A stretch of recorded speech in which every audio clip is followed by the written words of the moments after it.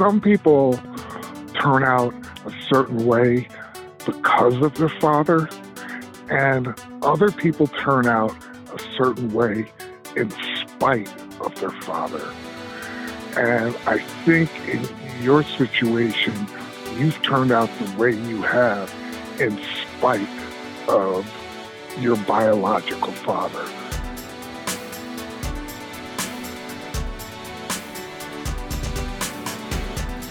You are listening to episode 7 of Complicated Fatherhood, an 8-episode podcast docuseries exploring how my own journey through fatherhood has been affected by the father that I never knew. I'm your host, Ryan Rucker, and if this is your first time listening to this podcast, well, thank you, but I need you to stop, head back, let's start with episode 1 so you don't miss a thing. And at the end of the episode, if you like what you hear, head over to Apple Podcasts and give us a 5-star rating if you could.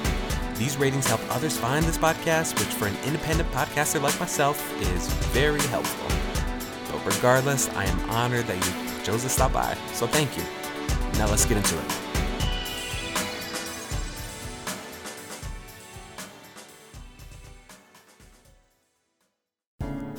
Baby, you can choose to never have a bad day again. That's a quote I've got hanging on the wall in my daughter Sienna's room. Where did it come from? Funny enough, the story is incredibly random, but I'm telling you that one sentence has changed my life. I was a huge fan of the show Nashville. If you're unfamiliar with it, it ran from 2012 to 2018 on ABC, then CMT. I think I'd just finished binge watching Friday Night Lights, and then I'd heard Connie Britton was set to star in the show. That was it. Anyway, in 2014, Rolling Stone magazine ran a story called 10 Things We Learned on the Set of Nashville.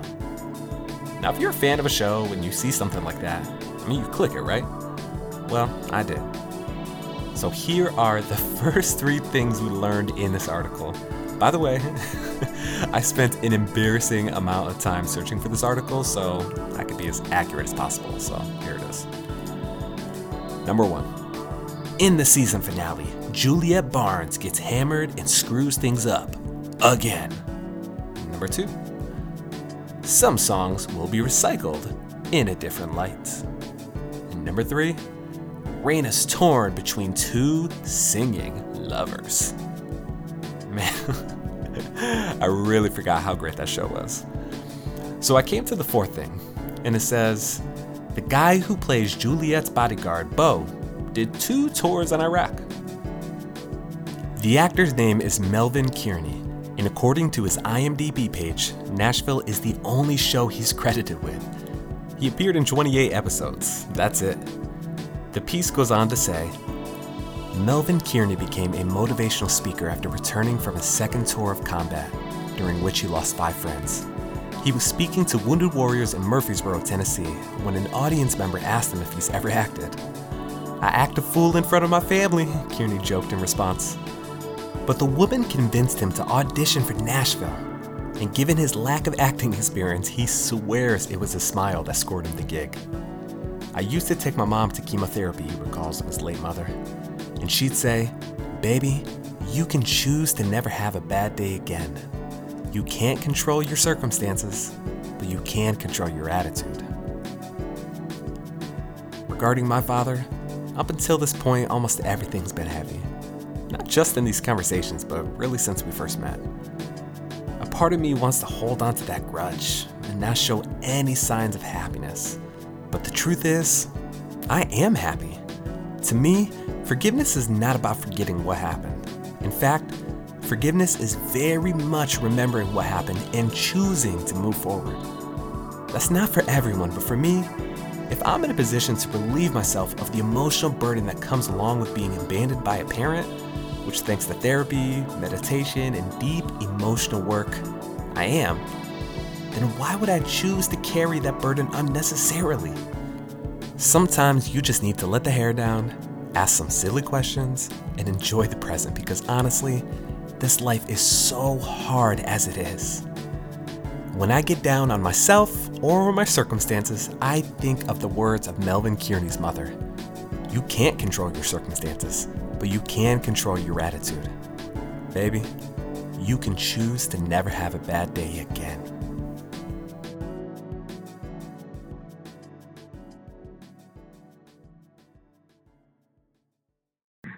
So, I got my 20 questions for you. This sounds good. So I've got 20 questions for you as well. But where did the idea for 20 questions come from? You know what?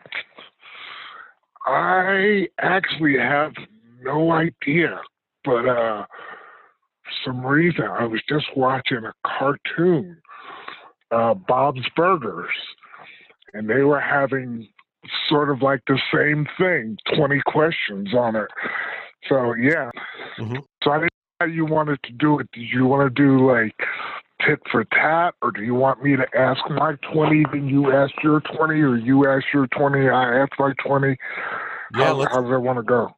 Yeah, let's do you ask your 20, then I'll ask my 20. Okay, cool. All right. So you're recording? I am. Yep. Yeah, we're recording. Okay. So some of my questions are going to be two-parters. All right, cool. All right. So, first one, what's your favorite food as a kid and your favorite food as an adult? My favorite food as a kid were chicken wings. My favorite food as an adult are still chicken wings. Really? Oh yeah. Okay. I love chicken wings. Bone in or bone out? Bone in. I mean, I'll if somebody gives me bone out, I'm never going to turn them down. But if I'm going to order, yeah, exactly. Bone in for sure. Yeah, give me the ones with the bones, the big ones with the bones. Actually, right. You know what's funny is, God, my mom would kill me for telling this story. When I was a kid, like we both loved, we loved chicken wings, and so she would actually take me down to Albany to go to Hooters because Hooters had like the best wings. So I'd be 7 or 8 or 9, and me and my mom and grandma, we would go to Hooters to pick up wings. And you know, like I think she had said there was one time where somebody had asked me, you know, what my favorite food was as a kid. And mind you, I'm probably like 8, and I was like, Hooters wings. My mom takes me there all the time, and she's like, can you not tell people that I take you to Hooters all the time? Some good wings. Oh, that's funny. Yeah. Okay, your next thing, favorite singer, female or male, or one of each? Good question. Favorite singer of all time is Michael Jackson. Yeah. Favorite woman singer. Oh man. I'm gonna say Tori Kelly. I love Tori Kelly. Okay. Mm-hmm. I don't even know who Tori Kelly is. Yeah, she's phenomenal. So definitely check her out. All right, your favorite band in terms of like the musicianship and the style of music they play. The favorite band. Yeah, favorite band is the Lone Bellow. I love the Lone Bellow. What are they like? They I think I've heard them referred to as like Brooklyn country, which is funny because I'm not like a country person, but Right. I think they're based out of Nashville. Man, the lead singer he's just powerful, absolutely powerful. The songwriting from them is phenomenal. Like every song that you listen to, it feels like they just turned the microphone on and just did it in one take. Like they are just so authentic, and I absolutely just adore their music. And it's funny because we've actually seen them a couple times. They've come to the city, and one time was totally an accident. They were playing at this festival in Sacramento, and I had no idea. And I walk into the festival, and I was like, oh, they're playing the Lone Bellows' new album. Like, that's really cool. And then we're walking around the festival. I'm like, wow, they're still playing this album. Like, it's really good. And then I turned the corner, and Allie goes, I think they're here playing live. And I look up at the stage, and I'm like, oh my God. So we actually went up and got to see them, and it was cool because not a ton of people knew who they were. And so after they were done, me and Ray and Allie, we actually went over and we got to meet them and take our picture with them. They were super nice. But I love the Lone Bellow. Lot of others like Johnny Swim I love. There's a bunch of others I love, but the Lone Bellow, top of my list. Cool. So, your favorite TV show? Parks and Recreation, hands down. NBC. ran from, I think, 2009 to 2015, Yeah, I think it was. I love that show. Oh, yeah. My favorite show of all time. Oh, Chris Pratt. Mm-hmm. Yeah, Chris Pratt's good. Actually, the name Be Ice Cream or Be Nothing came from Parks and Recreation, came from Ron Swanson. Really? Uh-huh. Yeah, it was a quote from him in the show where he was talking to a It sounds like something he would say. Oh, for sure. He was writing a letter to I think it was a frozen yogurt place. And he was like, dear frozen yogurt, you are the celery of desserts. Be ice cream or be nothing. 0 star. And I was like, oh man, that'd be a great name for an ice cream shop. And I was like, wait, but my ice cream shop. So I looked and the domain was available. The Instagram handle was available. So I took both and was like, one day I'll do something with it. And sure enough, 5 years later, I am. Yeah, cool. All right. So your favorite movie? Oh, favorite movie. My go-to, I love Inglourious Bastards. I haven't watched it in a couple of years, but yeah, Inglourious Bastards was good. Inception was really good. I love both of those. And then like my favorite, like just kind of like put on, like let me laugh, is Wedding Crashers. I love. Crazy Stupid Love. I love that one too. Right. So your favorite place to vacation? Oh, favorite place to vacation. Allie's gonna laugh when she hears this, but I'm gonna say Vermont. I love Vermont so much. It's a beautiful place. The people are great. So I'm gonna say Vermont. I probably should be saying like Cancun or something like that, but I told you when I lived in Vermont and I worked at the Home Depot in Williston. Mm-hmm. There was two things that I recognized in Vermont. It's where all the men with gray ponytails go to live.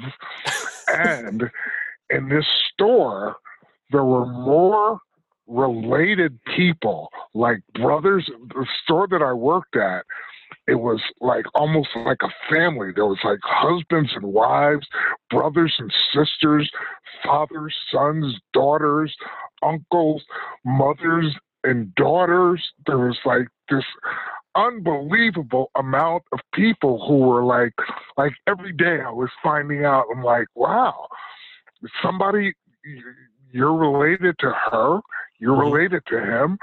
And it was like this really nice kind of vibe at the store. I really enjoyed being in Vermont for that. Okay. Anyway, what's next? Favorite cartoon? Oh, favorite cartoon? Oh God, that is a good question. I think from my childhood. Yeah. Doug? I don't know. Maybe. Yeah, I'm gonna go with Doug. I think I enjoyed that one. Or Recess. I loved Recess too. Yeah, that was a good one. Yeah, I like those two as well. I had a girlfriend, she used to call it Doug and his dog. It's like, oh, I love that show, Doug and his dog. So you know the name of the show is not Doug and his dog. It's just Doug. It's like, whatever. It's Doug and his dog. Let's see. All right, your dream job. Oh, dream job. As a kid, it was to be a sports broadcaster. That's really what I wanted to do. As an adult, my dream job would just be an ice cream maker, honestly. Just making ice cream all day long, talking about ice cream all day long. I think it'd be a lot of fun. Cool. All right. Who is your number one hero?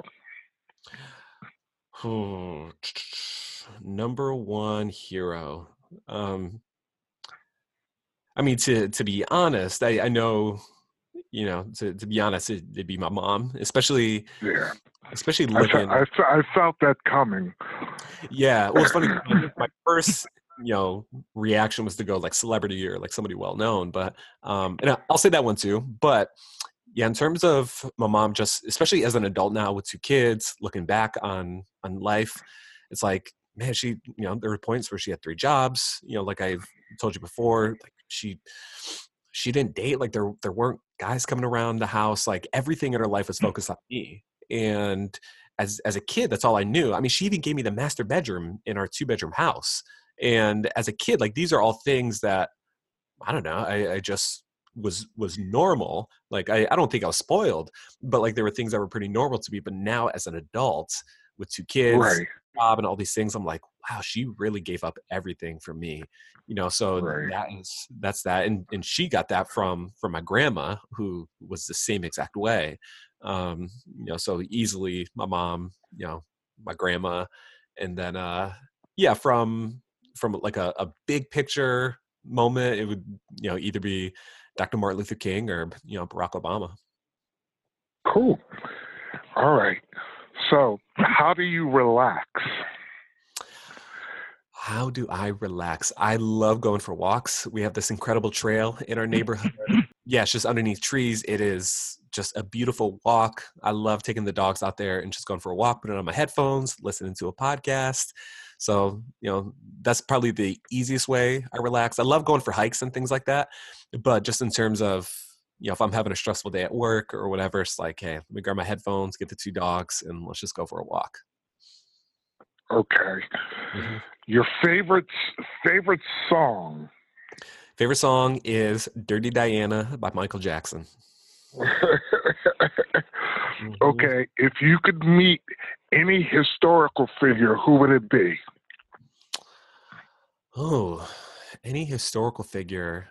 I mean, alive would be Obama, hands down. Like that is somebody who I would love, love, love, love to just sit down, pick his brain, and it's interesting because I've always, not like I'm ever going to be president or run for president or anything like that, but when I first knew who he was and like saw that he was going to be running for president, this is like 06, or I think like 04 when I saw him at the DNC convention because I was 18.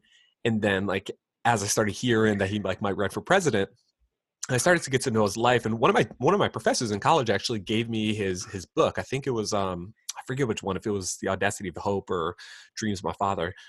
But she gave me the book, and as must have been Dreams of My Father.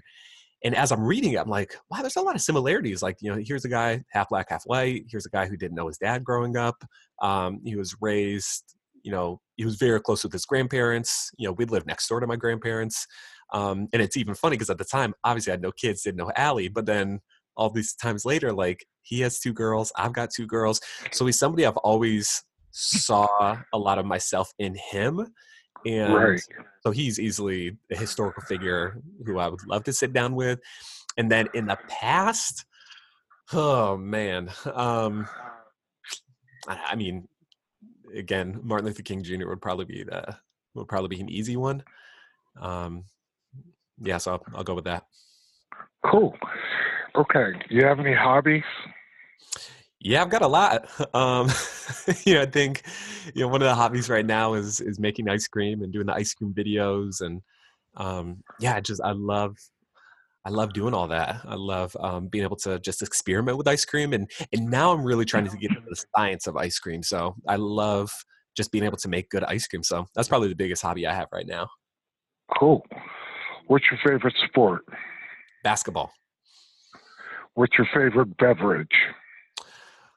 I'm gonna say ginger ale because I'm drinking a ton of ginger ale right now. Lemonade, I do love lemonade too, and yeah, but just give me a good ginger ale, ginger beer. I love ginger beer.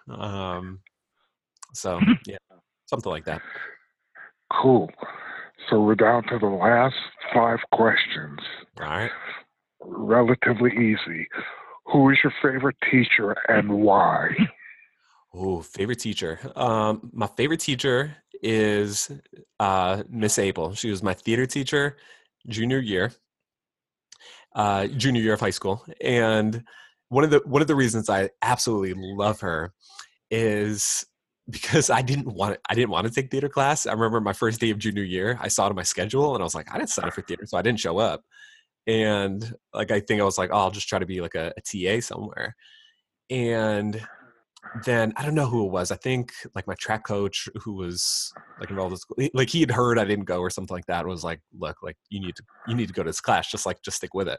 So on the second day I showed up and my buddy DeMario was in the class. My buddy Tess was in the class. So it was like the three of us and none of us wanted to take it. Me and DeMario were like, well, really all three of us were into sports. So like theater just seemed, I don't know. I was like, I don't want anything to do with theater. And on the first day of class, like she made all of us get up on stage and like give, I think it was like a 5-minute monologue on who we are. So I got up there. I was like, all right, cool. Like I did it. And, you know, she really worked with us and broke us down to help us understand and appreciate the beauty of art and like the beauty of being on stage and the beauty of just like theater in general. And prior, you know, mind you, I'm thinking I'm an athlete, I'm a jock, like I do cross country, basketball, track. Like I don't need theater. Like I'm not a theater person. And I loved her class so much that I signed up for second semester junior year. And then my senior year, she actually, it was her final year teaching. And she was doing the senior play or like the school play. And there was this kid, I think she kicked out because he was just being like a prima donna. And then she actually came to me that fall. So I'm about to like start basketball. And she was like, Ryan, I need you to do this play. And I was like, a play? Like, look, I did your theater class last year, but like, I'm not a play kind of guy. Like I've never done a play. And she was like, right. I'm begging you, I need you to do this play. Like I have no other options. And I was like, all right, like for you, I will. And so I did it, but I was like probably a month behind everyone else. And mind you, never did a play. So I had to rehearse my lines. My entire speaking part was like, I think it was like a 5-minute monologue. Obviously I couldn't have notes. So it was crazy. And everybody else in the play was like, you brought this guy from like the basketball team, like to do this. And every single night, like in auditions, I'm messing up. And the first night that I remembered all of my lines was actually opening night. And every single night, I think there were seven different plays, and every single night I remember my lines, and it really changed my life because I went from thinking I was like one-dimensional beforehand to really understanding what theater is all about, having an appreciation for theater, having an appreciation for the people that were in the class, and it genuinely changed my life. So if there's any teacher that changed my life, it was her. So, but I love a lot of other teachers. Like I had so much fun with a lot of my teachers. Okay. He was my favorite. All right. So next question, same topic. What was your favorite school subject?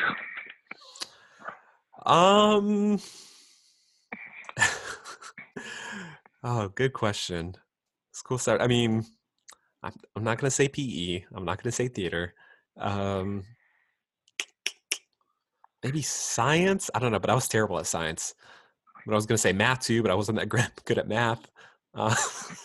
History, but I don't think I have great grades in history. I'm just going to say science because okay. We had a teacher that blew things up my junior year, so okay. I'll go with that. All right, last three. All right, what's your favorite flower? Oh, I don't know, sunflower. Okay, what's your favorite fruit? Kiwi. I love kiwi. Okay, last question.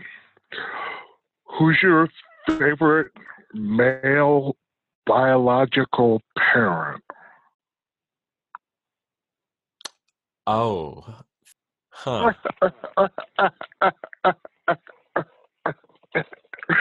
You're a funny guy, Ryan. Yeah. All right. So give me my 20. All right, cool. All right. So how were those, by the way? They were good. Nice mix. Yeah, it was a nice mix. It was funny. As I was writing down my questions, I was like, what kind of questions am I gonna get? Always thinking on the spot is a little tough. But Yeah. Anyway, but no, they were good. Okay. So, all right, cool. You ready? Ready. All right. First up, what are you most proud of? Most proud of at this point in my life, what I'd be proud of that I've had something to do with and my abilities, I would actually have to say as a songwriter, I think I'm most proud of my ability to write lyrics because there was a period in my life that I didn't think I was going to be able to read. When I was in like 5th and 6th grade, I was just really struggling.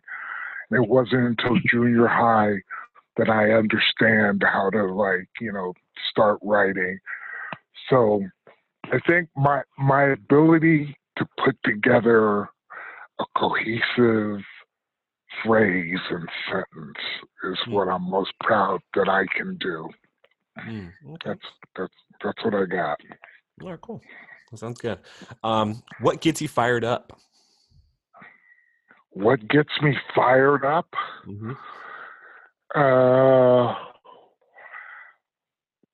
These actually, and not to kind of like, I don't know.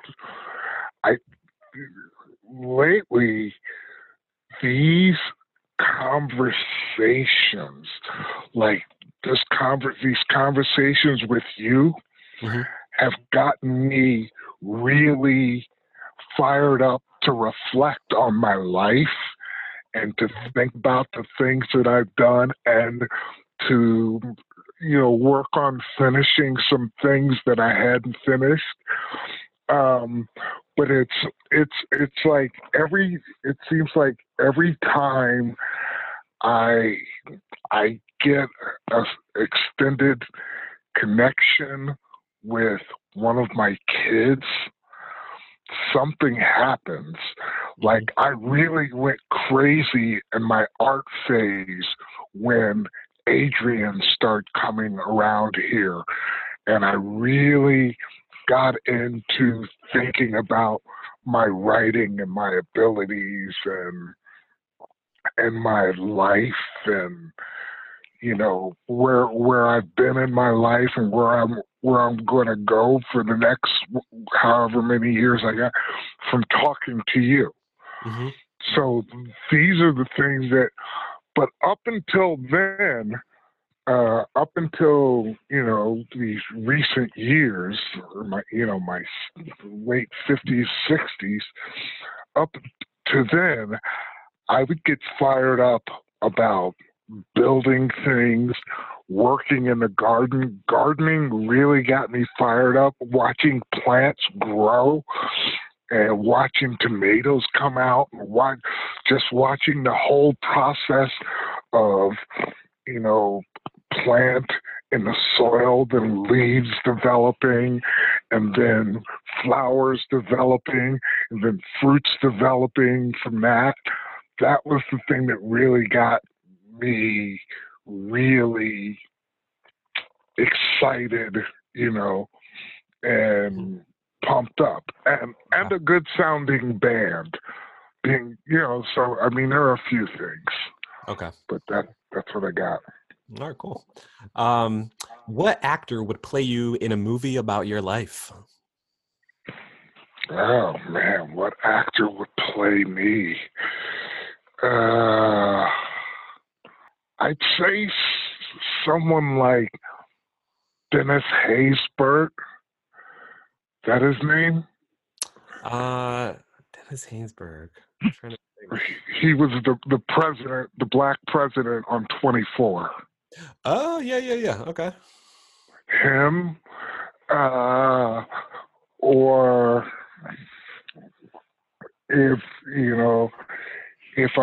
I wanted a fantasized version of me, I'd like Idris Elba.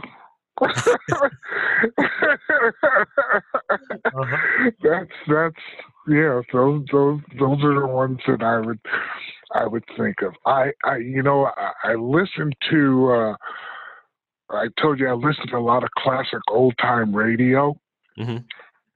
and it's generally these detective stories.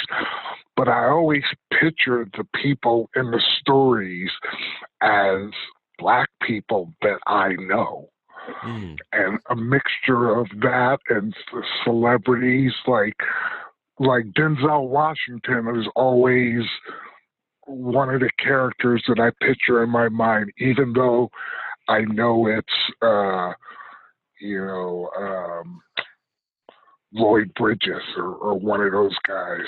So, Okay. but Okay. yeah, Dennis Haysbert. That's who I would have play me. Okay. All right.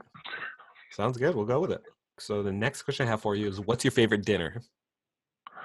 My favorite dinner: faux faux chicken soup with fresh spring rolls, summer rolls with shrimp. Mm, okay. Not bad. What's your biggest missed opportunity? Oh man, that's a list. That's a list. Um,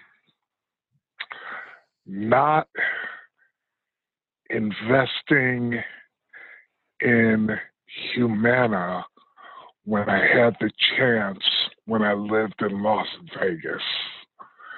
I would probably, if I'd invested in like Humana for 3 years, I'd probably be a millionaire right now. Okay. That's, I mean, yeah, the list of missed opportunities is long and distinguished. I mean, but I'm just going to give you that one off the top of my head because Okay. there's family missed opportunities, there's educational missed opportunities, there's career missed opportunities, there's, I mean, on and on and on and on. Hmm. But Okay. but Fair that's enough. what I'll go with. All right. Now you get a free vacation to any spot in the world. Where are you choosing to go?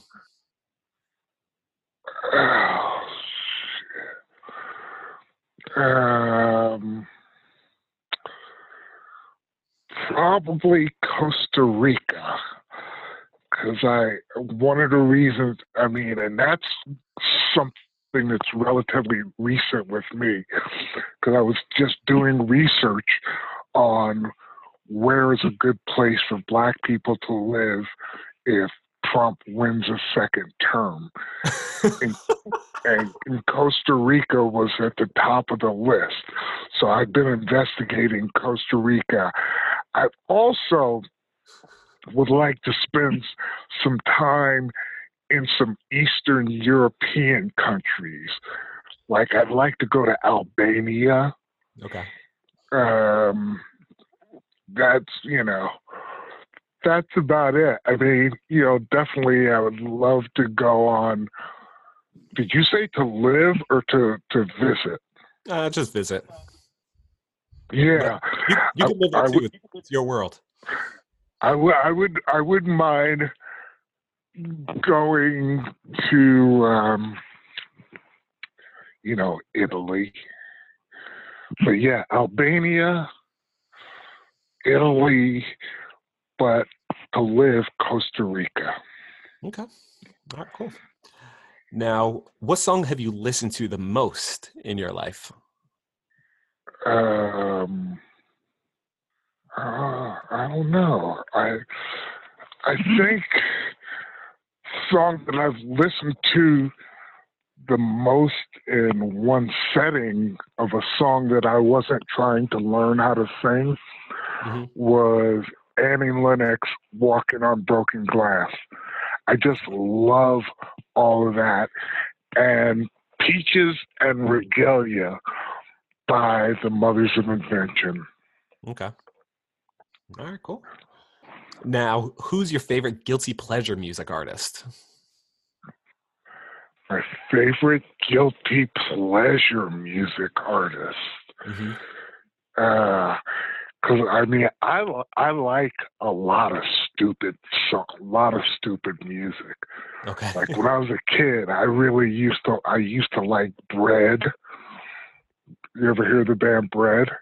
Yeah, it's funny. I think I saw them on they popped up on my TV the other day, like somehow, some way, and I remember thinking, I was like, man, band names back in the day used to be so just Just words. yeah, red, Right, they weren't American, descriptive. Boston. Oh, Foreigner. yeah. But yeah, when I saw Yeah, Bread pop up, I was like, wait, there's a band just named Bread? Like, how yeah. do David Gates and Bread. They had schmaltzy kind of like pop songs. Mhm. I used to also be a big Three Dog Night fan. Okay. I used to I used to think that they were the coolest band in the world. Hmm. But yeah, in terms of guilty pleasure, that would be it. Bread, Three Dog Night. I mean, I was a big Carole King fan for a while. I liked Carly Simon, Okay. but I think I like them more because I like their looks. So, Okay. All right. What career should you have been in? um, you know what? I should have been, for the early part of my life, a professional football player. Mm, okay. That's what I was, when I went into high school, that was my trajectory. I planned on playing football. I mean, I loved playing basketball, Hmm. but I thought that I was really good at football. Um, Okay.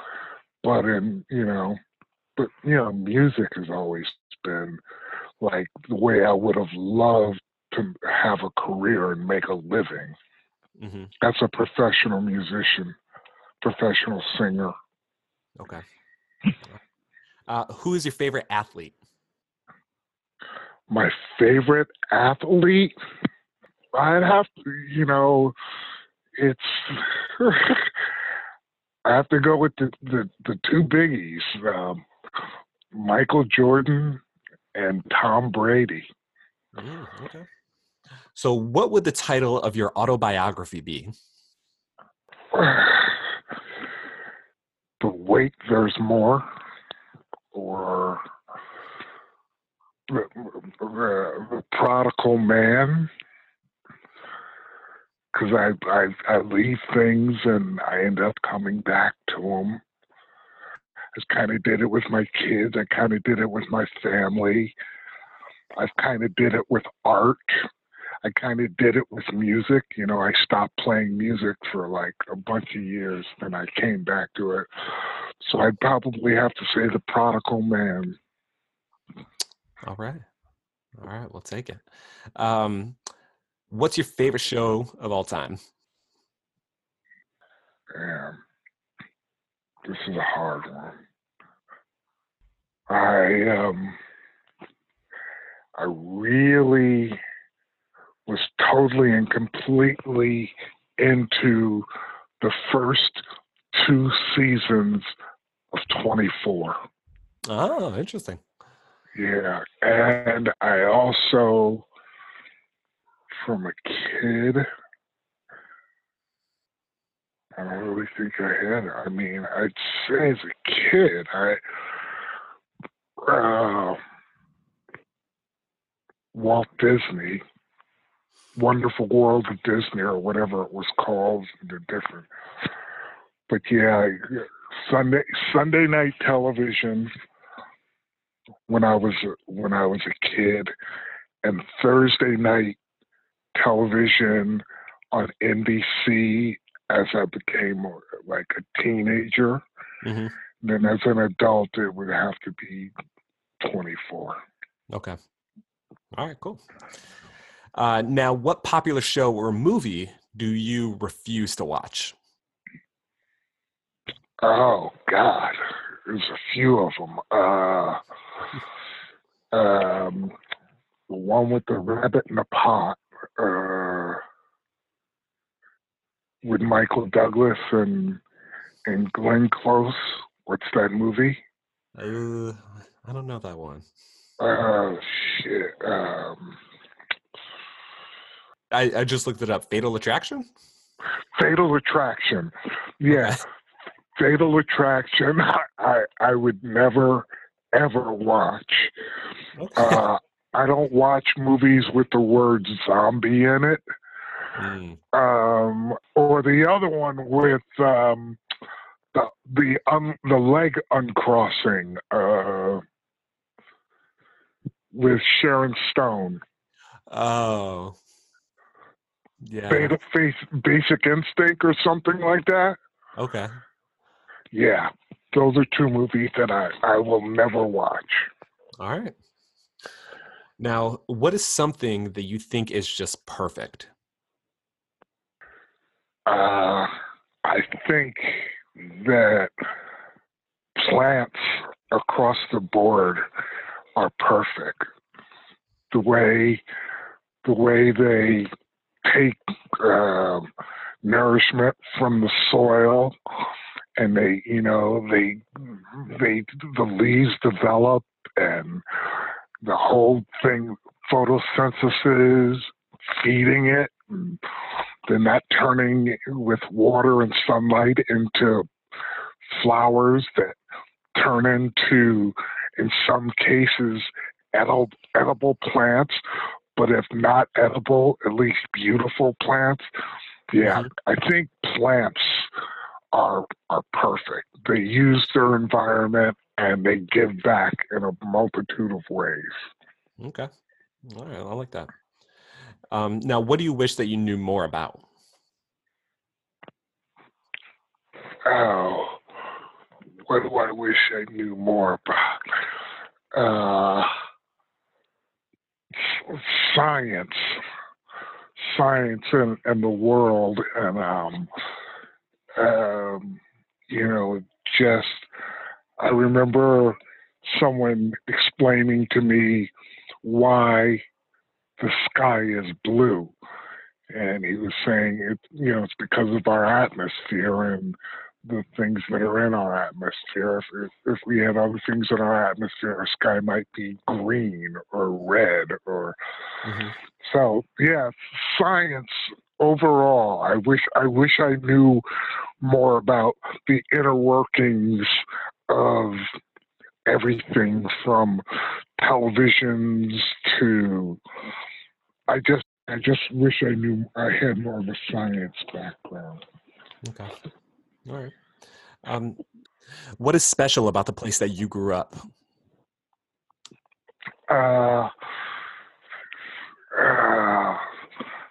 See, my growing up was just all over the place. If we want to start with like Rensselaer, where I spent my childhood,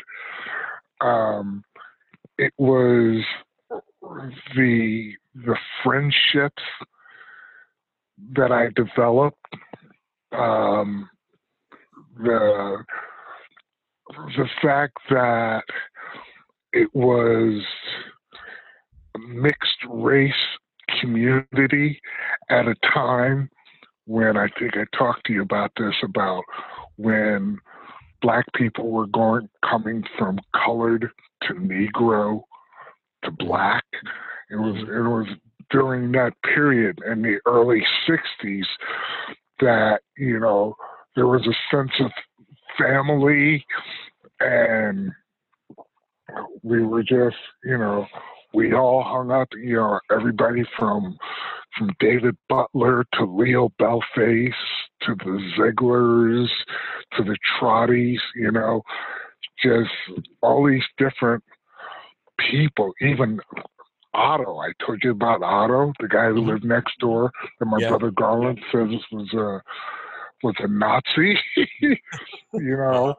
And just the old people and going to the store for people and shining shoes on Broadway and getting 50 cents and going down to Joy's department store and buying a guitar or going to the boys club and playing on the trampoline. And it seemed like a very playful time for me. And I didn't realize how poor we were. I just went to school and came home and played and shined shoes, and I never really ever had a bike or anything like that.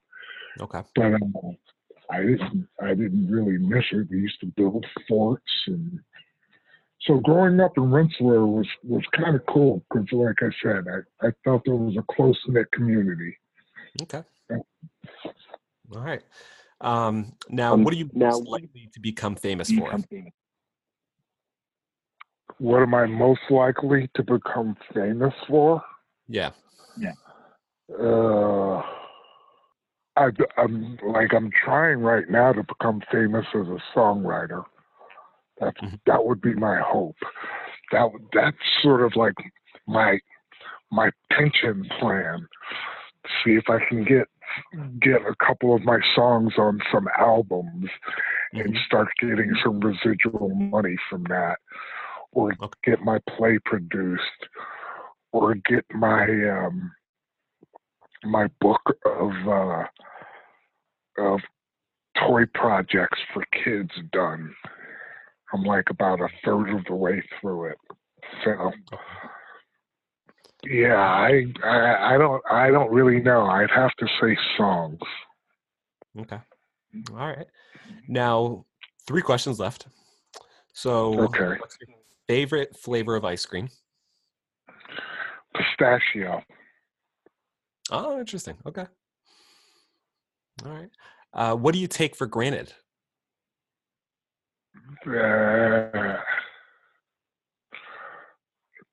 No matter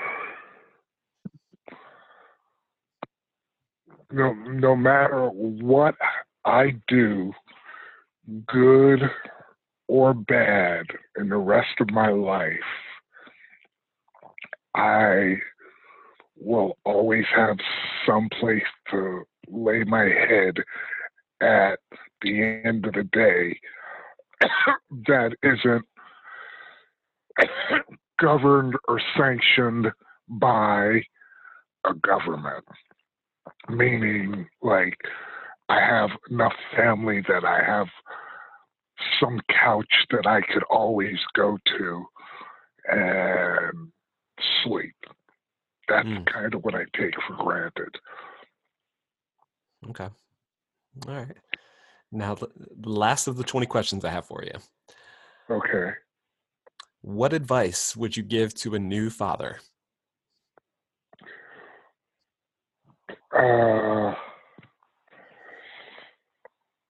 What advice would I give to a new father? Yeah, somebody comes up to you and says, I'm going to be a dad. What advice do you have for me? Okay. I think that you should work on, as a father, and I didn't do this, I think you should work on some sort of like symbiotic trajectory with your children, because people coming in and out of other people's lives, like when I came into your mother's life, I completely changed her trajectory.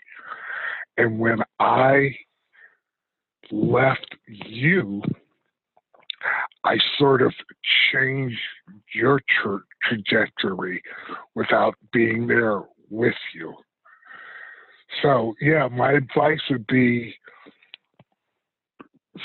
try to stay on the same trajectory as your kids, no matter how your relationship with their mother because you're talking about from talking to a man, right? Yep.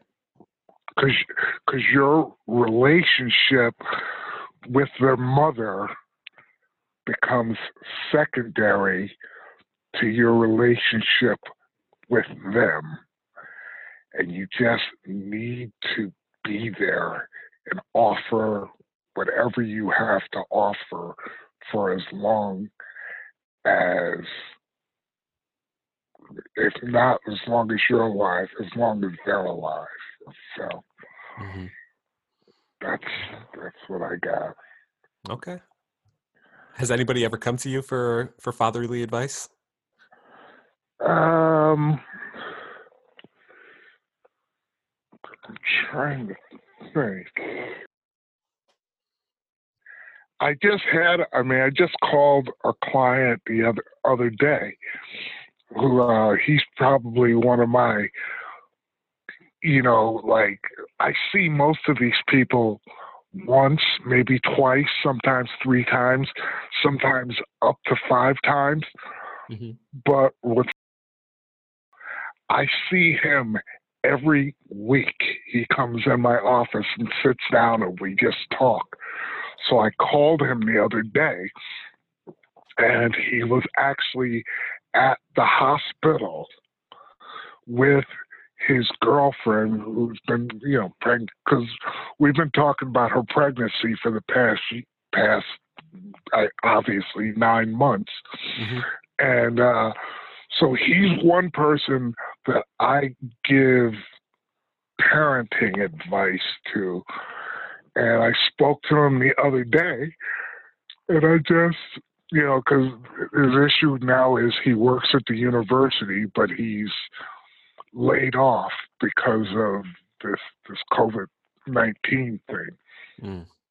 And I just told him, I'm like, man, it's not so much about the job that you have. It's about how you interact with this child now. That's it. I mean, you gotta stay. I know it's hard. You're on probation. You owe restitution payments. You don't have a job right now, but you have a new child. You gotta stick with it. I mean, and that's yeah. So I've got some people have asked my advice, and my advice is, like, stick with it. Don't give up. Those are kind of themes that I come back to when I'm writing songs. I write about situations in my life, and it's like a reoccurring theme is don't give up. Stick with it. That's really the only advice that I can give to anybody. I mean, God bless you all, like you, Adrian, and Tony. You turned out fine. You guys turned out fine without me. And I just wonder, like, how much better we all would have been if I stuck with it. Yeah. So. Yeah. Now, one of the questions I have, which is really so fascinating, because here, you're obviously talking about, like, the trajectory and what would have changed if I stuck around. And at the beginning of all this, you talked about your own dad and his own dad, who weren't around. So, if your father was around, how do you think home life would have changed for you? If he did stick around, if he didn't go to Phoenix, if he was present for your life. Yeah, I think if my father had stuck around, it's sort of like the same thing as me. He was like a smart guy. He was always doing something cutting edge, but he was just restless. And I think I wouldn't have been as restless as I was if, one, there was someone who had accountability for me, like someone like by time I came along, I think my mother was tired of raising boys. She just was. I mean, I was sort of like, my mother would like play with me and sit me down and we'd watch movies together, or she'd read like scripts that she wrote that she wanted to send to Tide. And, you know, she would talk to me about growing up poor and traveling around with her mother. I think she talked to me more than she talked to my brothers and sisters. At least that's the sense that I get now when I talk to them about it, because they would say, "Oh, she never talked to me about that stuff." But she wasn't into, like, I think, raising me and teaching me and, you know, helping me learn and sitting down and doing my homework with me. And, you know, I kind of felt that in our bedroom, I wasn't even assigned a bed, because it was a room with like 3, maybe 4 beds in it. So it was like whoever got to what bed first. So there was no real normalcy. Like, I didn't really look at it as being poor. I just looked at it as being sort of an odd way to live. I didn't think people should be living the way that we lived. And I think that could have changed if my father had been around. There could have been more of you know, gave my mother the ability to be a mother and not just a pal. And for someone to like talk to me when I do something really bad, as opposed to just giving me a whooping as my mother would do.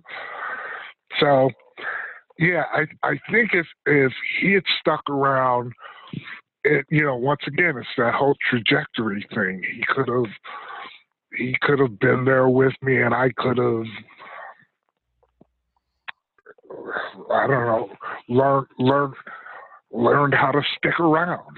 You know, that's what I never learned how to do from my father. Yeah. Which you got it from your mother and your uncles and your grandfather, which I got it, I got it from really no one. Yeah. Yeah. And what's really fascinating is because we've talked, I think we talked maybe like not recording wise, but about my motivations for starting this whole project.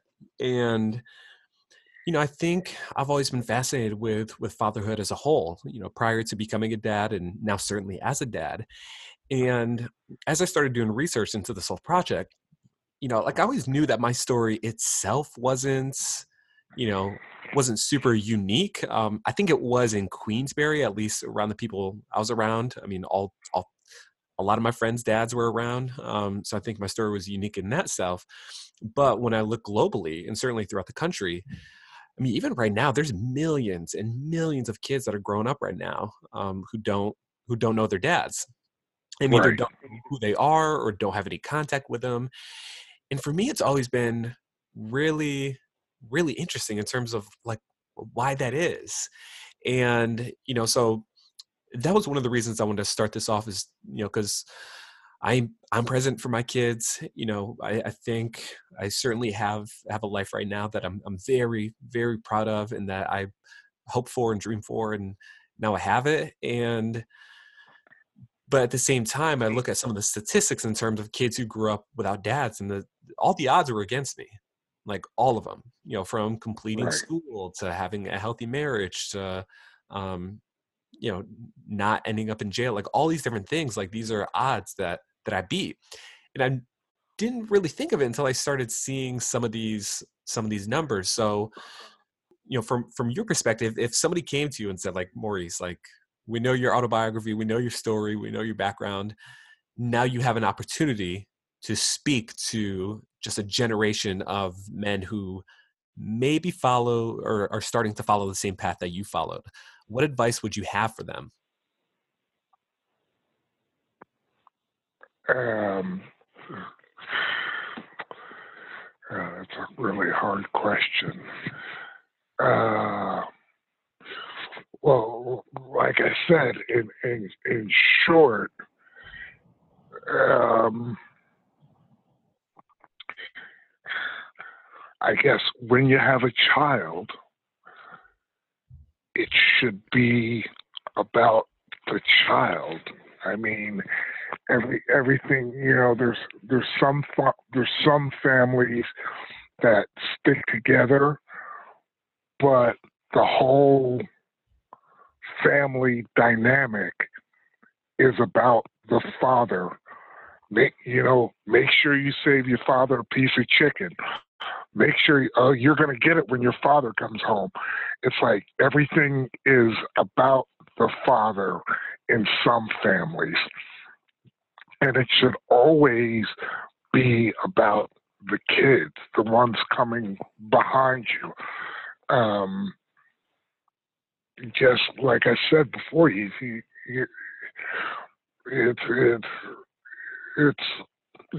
gonna have difficulties in your relationships with your spouse, but you gotta figure out how to make separate from your relationship with your children. Mm-hmm. It's like when people get divorced and they start using the children as pawns in their like hurtful relationships. You could never do that. You have to make sure that priority one is providing for your family. Priority two is like to be present in your child's life and help direct them into like what they're going to be. I mean, I really wouldn't have much more than that to say. Mm-hmm. I would, you know, make the child number one and stick with them. Mm-hmm. Mm-hmm. Fair enough. And now you have grandkids. You have, Yeah. there's out of your three kids, we all have kids, and what's interesting is that we're all on the opposite coast. Right. Which is just interesting. So, going forward, and we've talked about this, like, we can't necessarily change the past, and we learn from it. But going forward, what do you want your legacy to be for my girls and for Tony's girl and for Adrian's son? Well, I would, whatever they choose, I want them to be successful. I want them to know that I am a part of their history and that as long as I am alive, I am here to support them in whatever way. It's like grandchildren in a lot of cases are kind of the best second act. It's sort of like the opportunity to try to get it right on certain level because, they are an extension of you. Mm-hmm. And you like I said, you want them to be happy, healthy, successful, and know that there is this man living in this little house in Waterville, New York, that loves you, that thinks of you, that wants to be part of your life in some way. I want to hear each one of them say my name at some point. I just think that, like I said, having grandkids is an opportunity to try to get something right. That's it. Hmm. Hmm. And I know this is going to be like a really difficult question, but I think it's something that people wrestle with who like maybe have absent parents and maybe come back into the picture. But do you feel that you have the you have the right to call yourself a grandfather? Yeah, yeah. Um, because I mean, I think a father is one thing. I have a right to call myself your father without putting biological in front of it. Like, no, not necessarily. Um, but with grandchildren, I think that the emphasis is on the grand part. It's they're like part of they're part of your biology. There's really nothing you could do about that.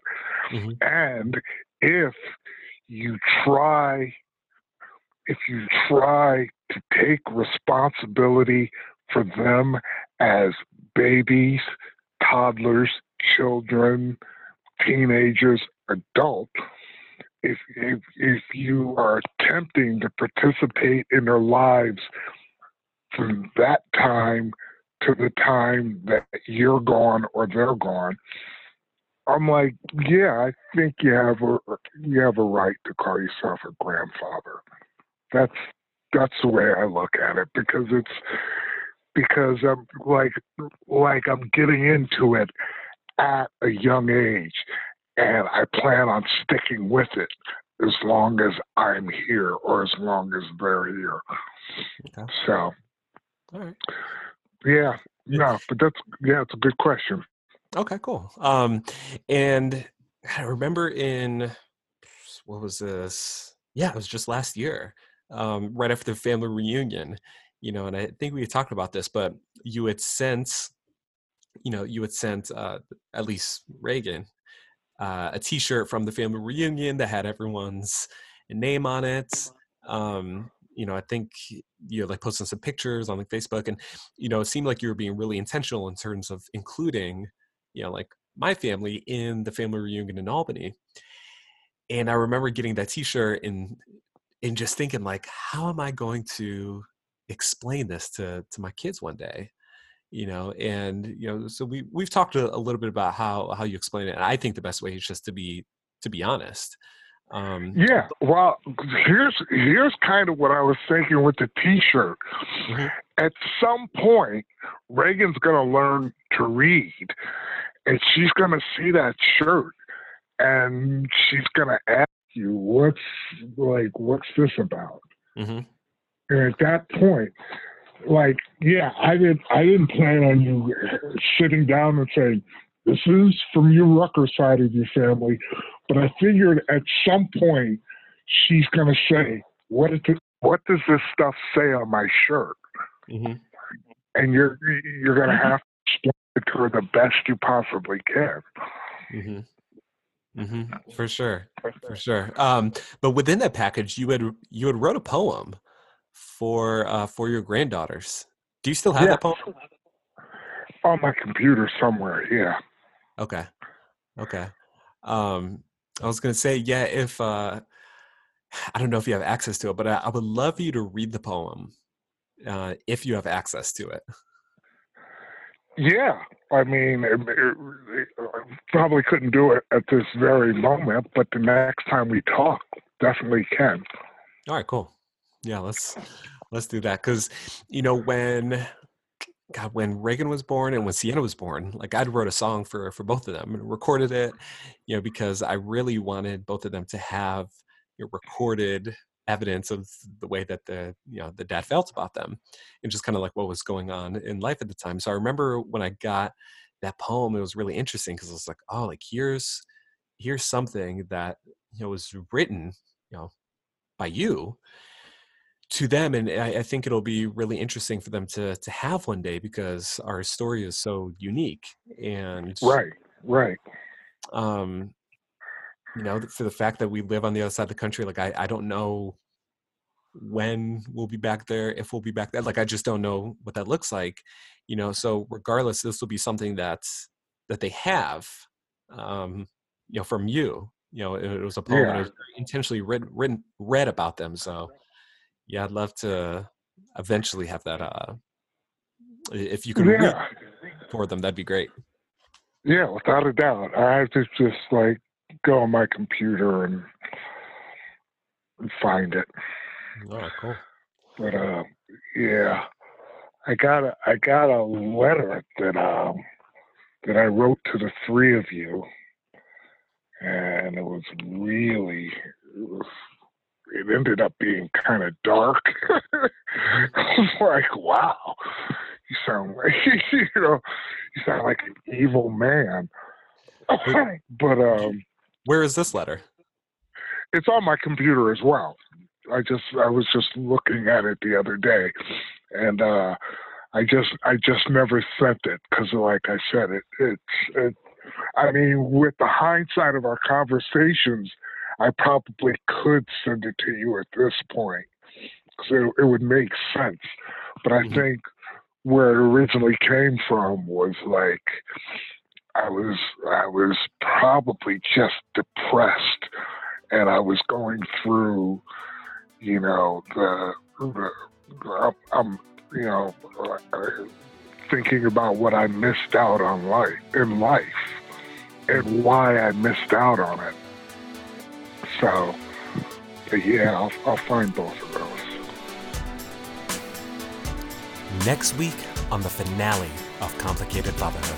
I've done a lot of fucked up things in my life. My life hasn't been a total loss. I've never done the dad thing. If I was going to apologize for anything, I should apologize for that. While I was growing up, like if you brought that instability into my life, I just wonder how it would have turned out.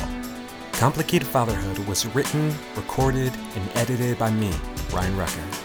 All music was composed and recorded by me as well. Join us for the conversation on Instagram @ComplicatedFatherhood. And if you like what you hear, I'd love for you to share this podcast on any of your favorite social media platforms using the hashtag ComplicatedFatherhood. We'll see you next time.